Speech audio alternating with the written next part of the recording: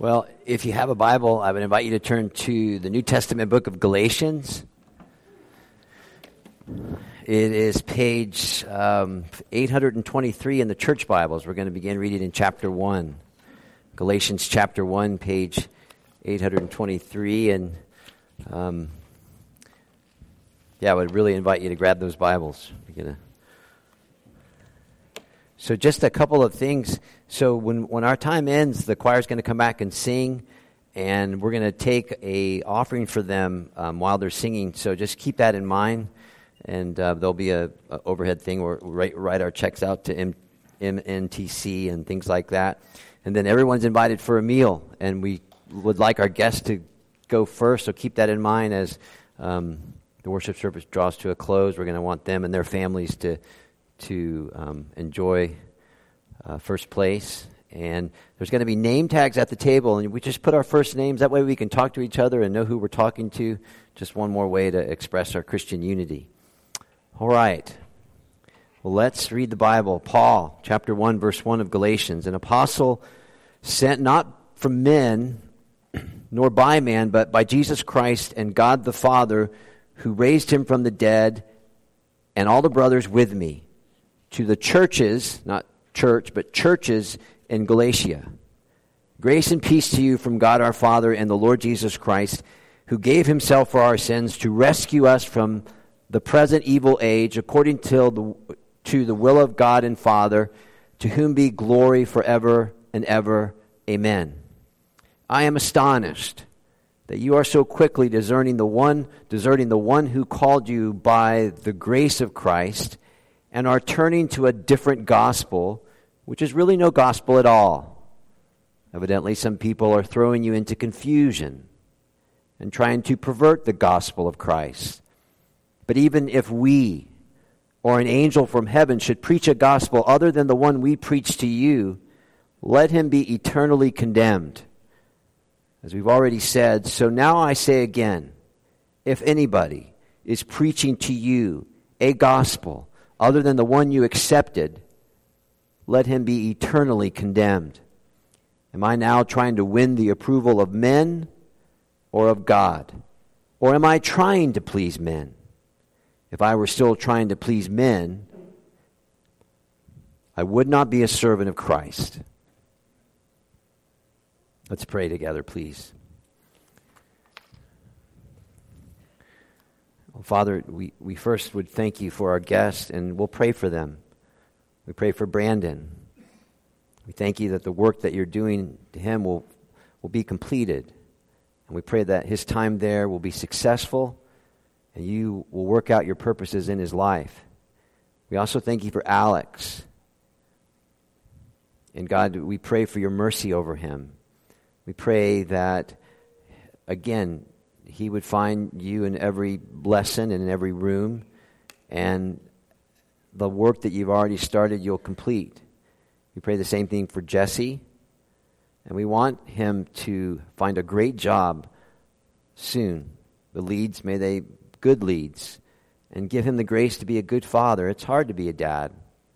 And so I pray that his relationship with his daughter will be beautiful, and it will continue on until you return or you call them home. And God, I pray that on those days when depression is there, your grace would be sufficient for him. And then we thank you for Josh. Thank you that the Christ that he knew of is now the Christ that he knows. And please, God, have mercy on all the men there. They have hopes, they have ambitions. Some of them have families. We pray that you would equip them with everything they need for doing your will, and that you would work in them what is pleasing to you through Jesus Christ. Now, God, my prayer for our sermon is just like it was this past Wednesday evening, because nothing's really changed. That apart from Jesus Christ, I am absolutely nothing.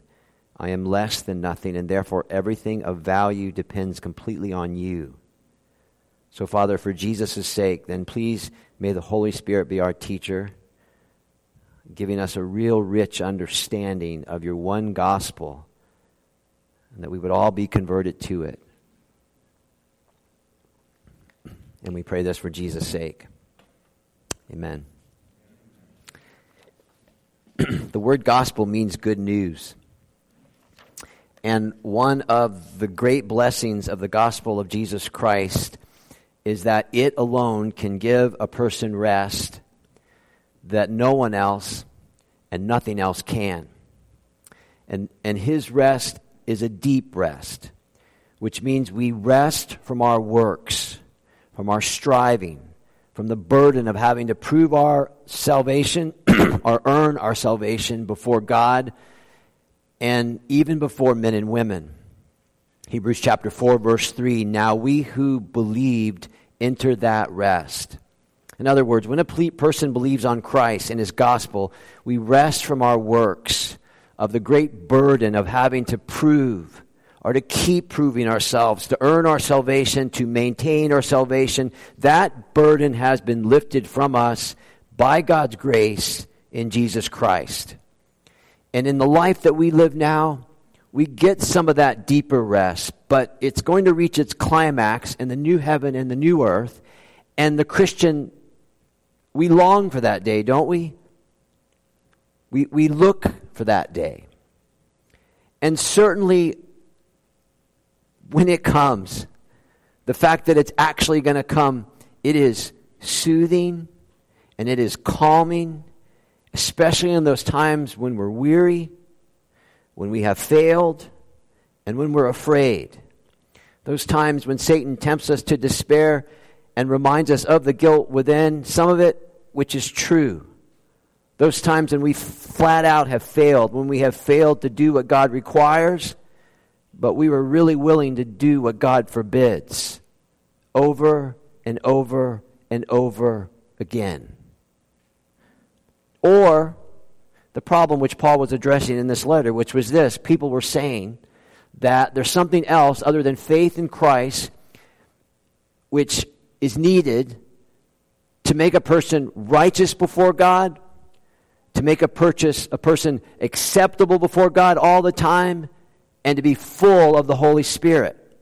So what is happening here in this letter is Paul, the writer, who, if your Bible's open, you'll see this in verse 1, who was sent by Jesus Christ and God the Father. He's going to make the argument that when a person would attempt to mix faith and works, thinking that I also have to add this thing or that thing, or I'm not really a Christian, and I'm not saved, and I cannot enter this rest, that when you say that, what you're really saying is that what really makes the difference, what really puts you over the top, as it were, is not what Christ alone has done, but what you add, which makes you your own Savior at worst, or a co-Savior with Jesus at best. And that is not the gospel. But then, like now, everyone is not convinced of this, and as was said, such was the case in these Galatian churches. We have 3 points. The first one is the longest, so don't be terrified if it takes too long. So apparently, there were people in the churches, and by the way, you can track with us in the back of the worship folder there. There were people in the churches who were not convinced of faith alone in Jesus. And there were clear symptoms in the church. And by the way, there's always going to be clear symptoms. And so maybe you're here this morning and you have some of these symptoms. Here's 4. 1, the joy of the church was lost. Chapter 4, verse 15, Paul asked them, what has happened to all your joy? In other words, when a person relates to God and relates to others based on their own works or the works of others and not the finished work of Jesus Christ, not only will they be delusional, they will be miserable. They will be miserable. Why? Because people will fail us. And people can be so judgmental. That's the first thing. Second thing, Christian unity based on Christ alone was being infected, and these false teachers, work-based plus Jesus theology, was simply because they wanted personal honor and loyalty to themselves. How do I know that? Chapter 4, verse 17. This is what Paul writes. What they want is to alienate you from us so you would be zealous for them. Chapter 6, verse 12. They want to make a good impression outwardly. In other words, they like the applause, all right? So they would add something to the gospel, some kind of work, and they did it so people would be devoted to them and not Christ. And that breaks Christian unity. Remember Shakespeare, Richard II? My honor is my life. Both grow in one. Take honor from me, and my life is done. That was these bad people in the church. They lived, they thirsted for applause, for recognition. They wanted to be the kind of people that would give the impression that, wow, we really got it going on with Jesus for themselves. 3, alienation from Jesus Christ as well. Chapter 5, verse 4. You who are trying to be justified by law, by works, have been alienated from Christ. I mean, it's almost crazy, but it's true. Some kind of external religious work being done, which is probably on one level good, but if it's used as a means to improve or to create or rest in as the basis of your acceptance with God, it would alienate a person from Jesus Christ. Now think about that. Good deeds alienating you from Jesus. So like when Sister Susie takes everybody cookies, and the cookies are really good, but Sister Susie is doing it only to boost her standing with God. She is alienating herself from Christ, and that is offensive to Jesus. 4, the avoidance of persecution, which is a fundamental part of authentic gospel ministry. In other words, the added works plus Jesus was done so they could avoid persecution. Chapter 5, verse 11. Brothers, if I am still preaching the old covenant, why am I still being persecuted? In that case, the offense of the cross has been abolished. That was the effect of a works plus gospel in the church. No joy. Alienation in the church. Unity infected because it was work-based unity and not grace-based unity in Christ. Loyalties were inverted. The church is played like a local theater. And the scandal of the gospel was being avoided. And therefore, the greatest theologian ever, Paul, sent by Jesus Christ, is engaged in nothing less than a battle for the gospel. Freedom and truth are at stake. The honor of Christ's name and what he did at Calvary is at stake, and those things are not negotiable. And so here, in one of Paul's earliest letters, written about 15 years after the crucifixion and resurrection, so this would be like 48, 50 AD, so things are fresh. He's writing to get to the very root of Christian identity and Christian unity, making the case that both our identity and our unity is rooted only in Jesus Christ. So as you read through the letter, it's raw, it's intense. It attacks human pride at its worst. This is a religious hubris, right? There can be no heroes in the church other than Jesus Christ. God's people and Christ's honor is at stake. Our destiny is at stake. To quote David Turner, who was quoting John Piper, Galatians is one of the most explosive, hard-hitting, controversial, liberating, grace-saturated, salvation-clarifying, Christ-exalting, gospel-advancing, Bible-defending book in all the Scripture. It's a mouthful, isn't it? And if you know Christian history, this book and this text shaped the Protestant movement. Luther would call this text his Catherine. Catherine was his wife. He would say he was married to this book. So Paul's making one of his strongest arguments that a person can be right with God forever, can enjoy his love, and kind of swim in his promises and escape his judgment only by faith in Christ. Chapter 2, verse 21, I do not set aside the grace of God, for if righteousness is gained through law, obedience, works, Christ died for nothing. That's the gospel. God's good for our evil. And we still need to know that daily, don't we? As this book can put steel in a person's spine.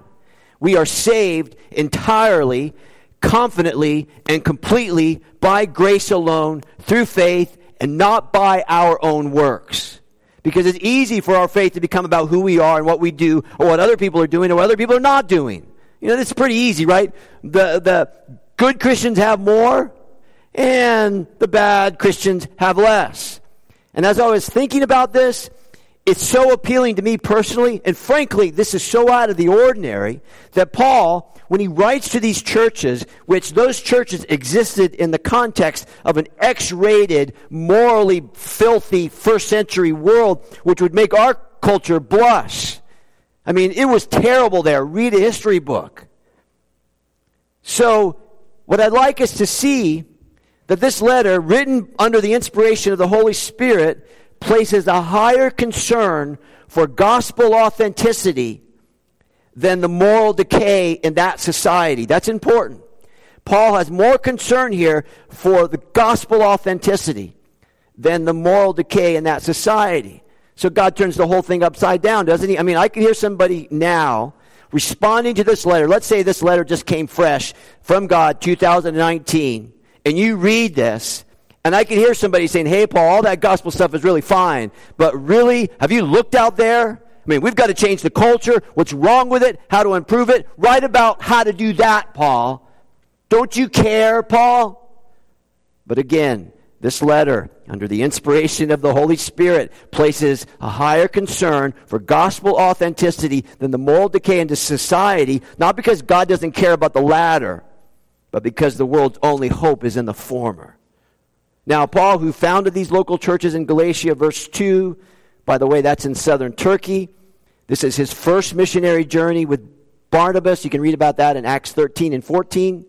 The converts had largely been Gentiles, non-Jews, and it didn't take long for trouble to arise. The Jews which were there thought that they kind of had seniority with God, that they knew more about God, and so they've been at this God thing for a long, long time.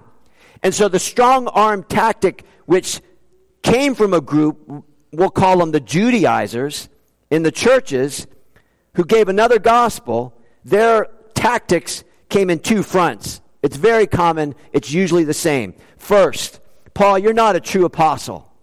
And second, the Jesus you preach isn't a big enough Savior, right? Paul, you're not good enough, and your Jesus, he's not strong enough. Pretty human. They were saying Paul hasn't gone far enough in the gospel, that he left some things out, such as circumcision, or those special diets, or special days, or special disciplines, or special religious experience. If you're going to go to be a child of God, that faith in Christ was a great starting place, but it wasn't enough. There's more. There's lots more. I mean, it's not so different than now. The gospel and, as in the gospel, and you need to add this to it. Or the gospel but, and some people have a lot of buts, big buts. As in the gospel is good, but if you don't add this to it, you'll never walk in victory. You'll never have fullness. And in history, or just paying attention to how Christian people speak, thinking as times move on that we've discovered, some new formula to add or to help the gospel along, which our forefathers in previous generations would just scratch their head out. I mean, social gospel, self-improvement gospel, self-fulfillment gospel, spirit world gospel, financial freedom gospel, go hide out in some Christian villa gospel, cultural war gospels. And we can't be too hard on them because even as you think about it, you understand justification by faith alone in Christ, that can be really, really dangerous. Can it? The tension of our sin, the bliss of this glorious thought, the sin, not the part, but the whole, has been nailed to the cross, and I bear it no more. That can be impinged on the fact that I just sinned. That I have hate in my heart right now for my brother and sister in Christ. That you want to talk about lazy, and you want to talk about lust, and you want to talk about gossip, and you want to talk about slander. You want to talk about what I just did last night again? And I'm so greedy, and I'm so sorry, God. How long can I keep being that way, and you're going to still love me, and I'm still going to belong to your family? However, the gospel is good news. The church, the truth in the church is at stake in that good news. That's the context. Second, the question, which is driving this letter, was it necessary for Gentiles to become Jews first in order to become real Christians? In other words, what did it really take to become a Christian? And can it really be true? This sounds too good to be true. Can it really be true that faith alone in Jesus and in all that his death achieved, is that enough? Really? Which again, that's the question at the heart of this letter, and it's still a question to which our answer depends on, doesn't it? Our destiny, depends on. How we answer that question will depend, our destiny will depend on. So the names and places have changed, but it's always been a problem in the church. People in the church queuing up to rob us of God's grace and God's freedom.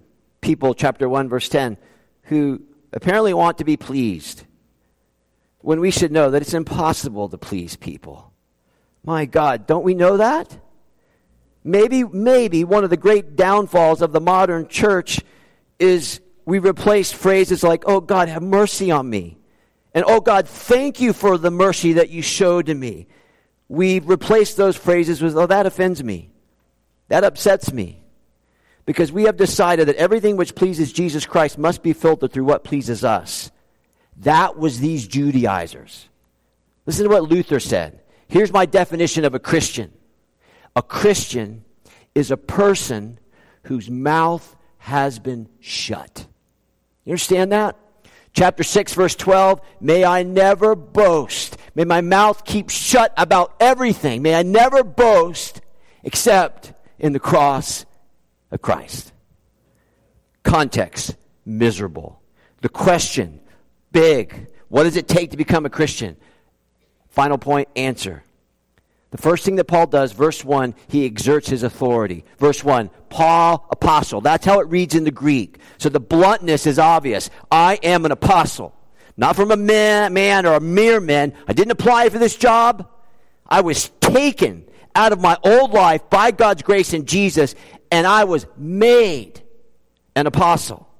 Because some people were thinking, Paul, maybe you're making Christianity a bit too easy, Paul, by just believing in Jesus. Like, come on, Paul, you just want to please the crowd, don't you?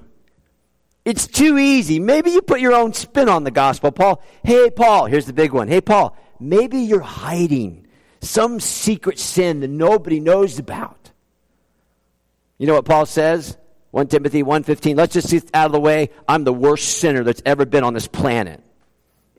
Right? I am the worst sinner. Paul had seen the risen Christ.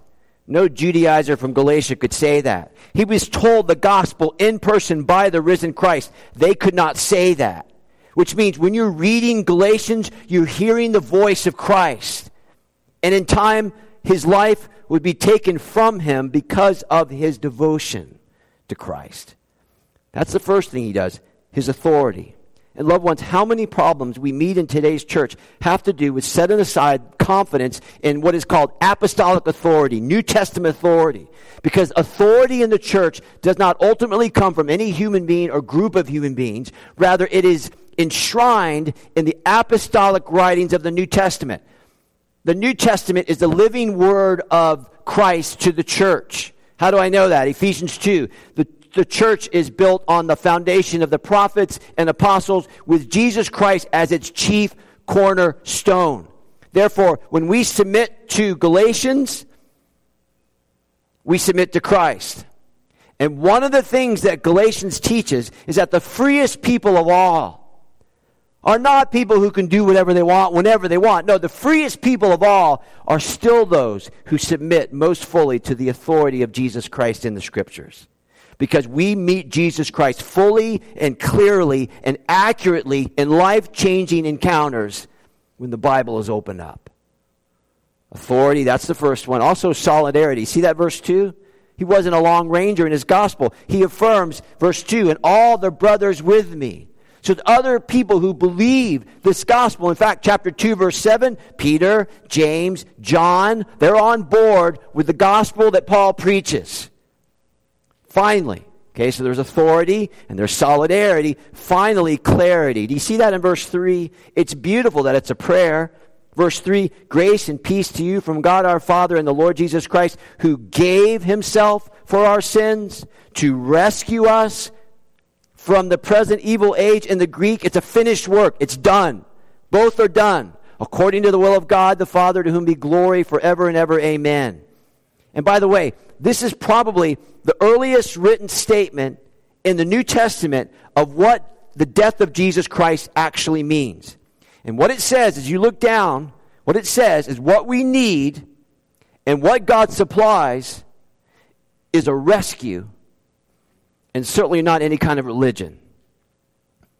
So think about your Old Testament, Ezekiel 16:6. God was telling his people how much he loved them and how he rescued them. And there's this beautiful line, as you lay there in your blood, I said to you, live. That's grace. That's me. When you lay there, Joe, you were dead in your sins.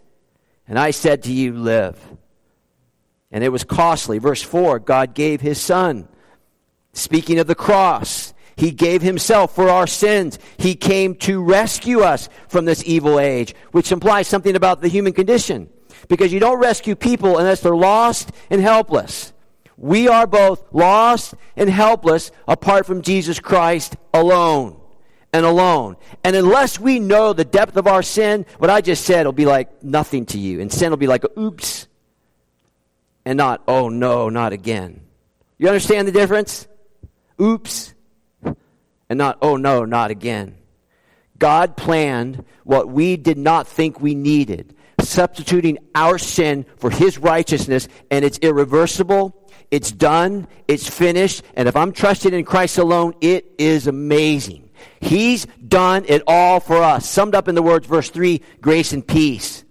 Because you cannot have one without the other. And you can only have both grace and peace in Christ.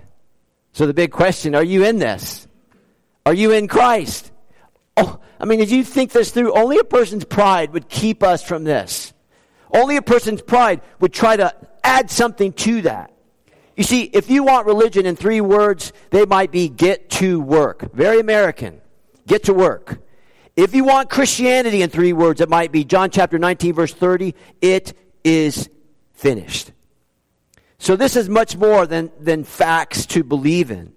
This isn't a live faith which is tied to a person, if you like, and this is so important. Paul was devoted to a person, Jesus Christ. He was not devoted to a cause. Do you understand the difference? You can be a very conservative person. You can be a very liberal person. You can be a very moral person, and you're just devoted to some cause, right? Morality, purity, transformation of whatever. You can be that way and not be a Christian. So Paul was not devoted to a cause. He was devoted to a person. Listen to what this person did for Paul. Jesus Christ died his death. Jesus Christ gave Paul his righteousness. Jesus Christ made Paul perfect in him. Jesus Christ gave Paul his apostolic ministry. Jesus Christ forgave Paul his sins. Jesus Christ actuated all of the promises of God for Paul in Christ. Jesus Christ provided for Paul daily in perfect measure, and Jesus Christ loved Paul daily. So why wouldn't Paul's whole life revolve around Christ and not some cause? And it's the same change that Jesus does in every person, even if it's a weak Christian like me who has to keep crawling back to the cross for forgiveness on a daily basis. It was the second person, I think it was Justin, who said, I learned what repentance means, and you said repentance is daily. Amen. Amen. And that's why Paul says, verse 6, do you see it there? I'm astonished that you would chuck this one gospel. Why are you, verse 6, turning away from the one who called you? Are you actually going to walk away from grace? That's what he's saying. Really? This is Sinclair Ferguson. To abandon gospel theology is to desert Christ personally. Are you really going to walk away from grace? Who do you think you are? We need to stop because we need to eat. 1, maybe 2 illustrations and we're done. Maybe they'll help, maybe they won't. Jimmy makes cabinets. Johnny asked Jimmy to make him a cabinet because Jimmy was an expert cabinet maker. Now, Jimmy and Johnny were good friends, so Jimmy said, I'm going to make him the perfect cabinet. So he worked very, very hard, and the cabinet is perfect. Jimmy brought the cabinet to Johnny. Johnny looked at it. He grabbed some sandpaper and said, let me just add one little stroke. But Jimmy reached for his hand and said, no, it is finished. It's perfect. And there's no way to add to it without subtracting from it. And it's the exact same thing with Jesus Christ's work on the cross. Because when he died, he said, it is finished. There's nothing else to add to it. It is perfect. And if you add to it, then you subtract from it. Therefore, if you say, well, he did this, but I need to do this, or I need to keep doing this, then what you add becomes part of or the real basis of your salvation, making you, again, either your own Savior or maybe even worse, co-Savior with Jesus. So Paul makes his strong argument in this New Testament letter. He uses the Old Testament as well that says you can't mix faith and works, that justification and righteousness must be through faith alone in Christ. And I want to remind you what I have to say to you right now, next, that I have to give an account for. Okay, so if this is theater, God will know it. I need that truth to be true every day. I need the gospel to be true every day. There was a man a long time ago, Thomas Bolson, who said this: if men knew what was in my heart, I wouldn't have 4 friends left in Scotland. It's true. If our sense of security with God is based on anything that you do, then may I say that you are toast.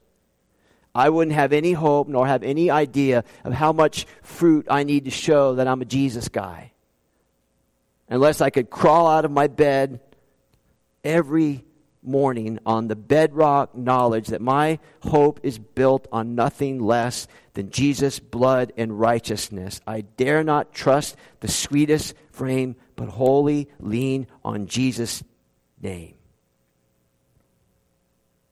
And what is true for me is true for my brothers and sisters.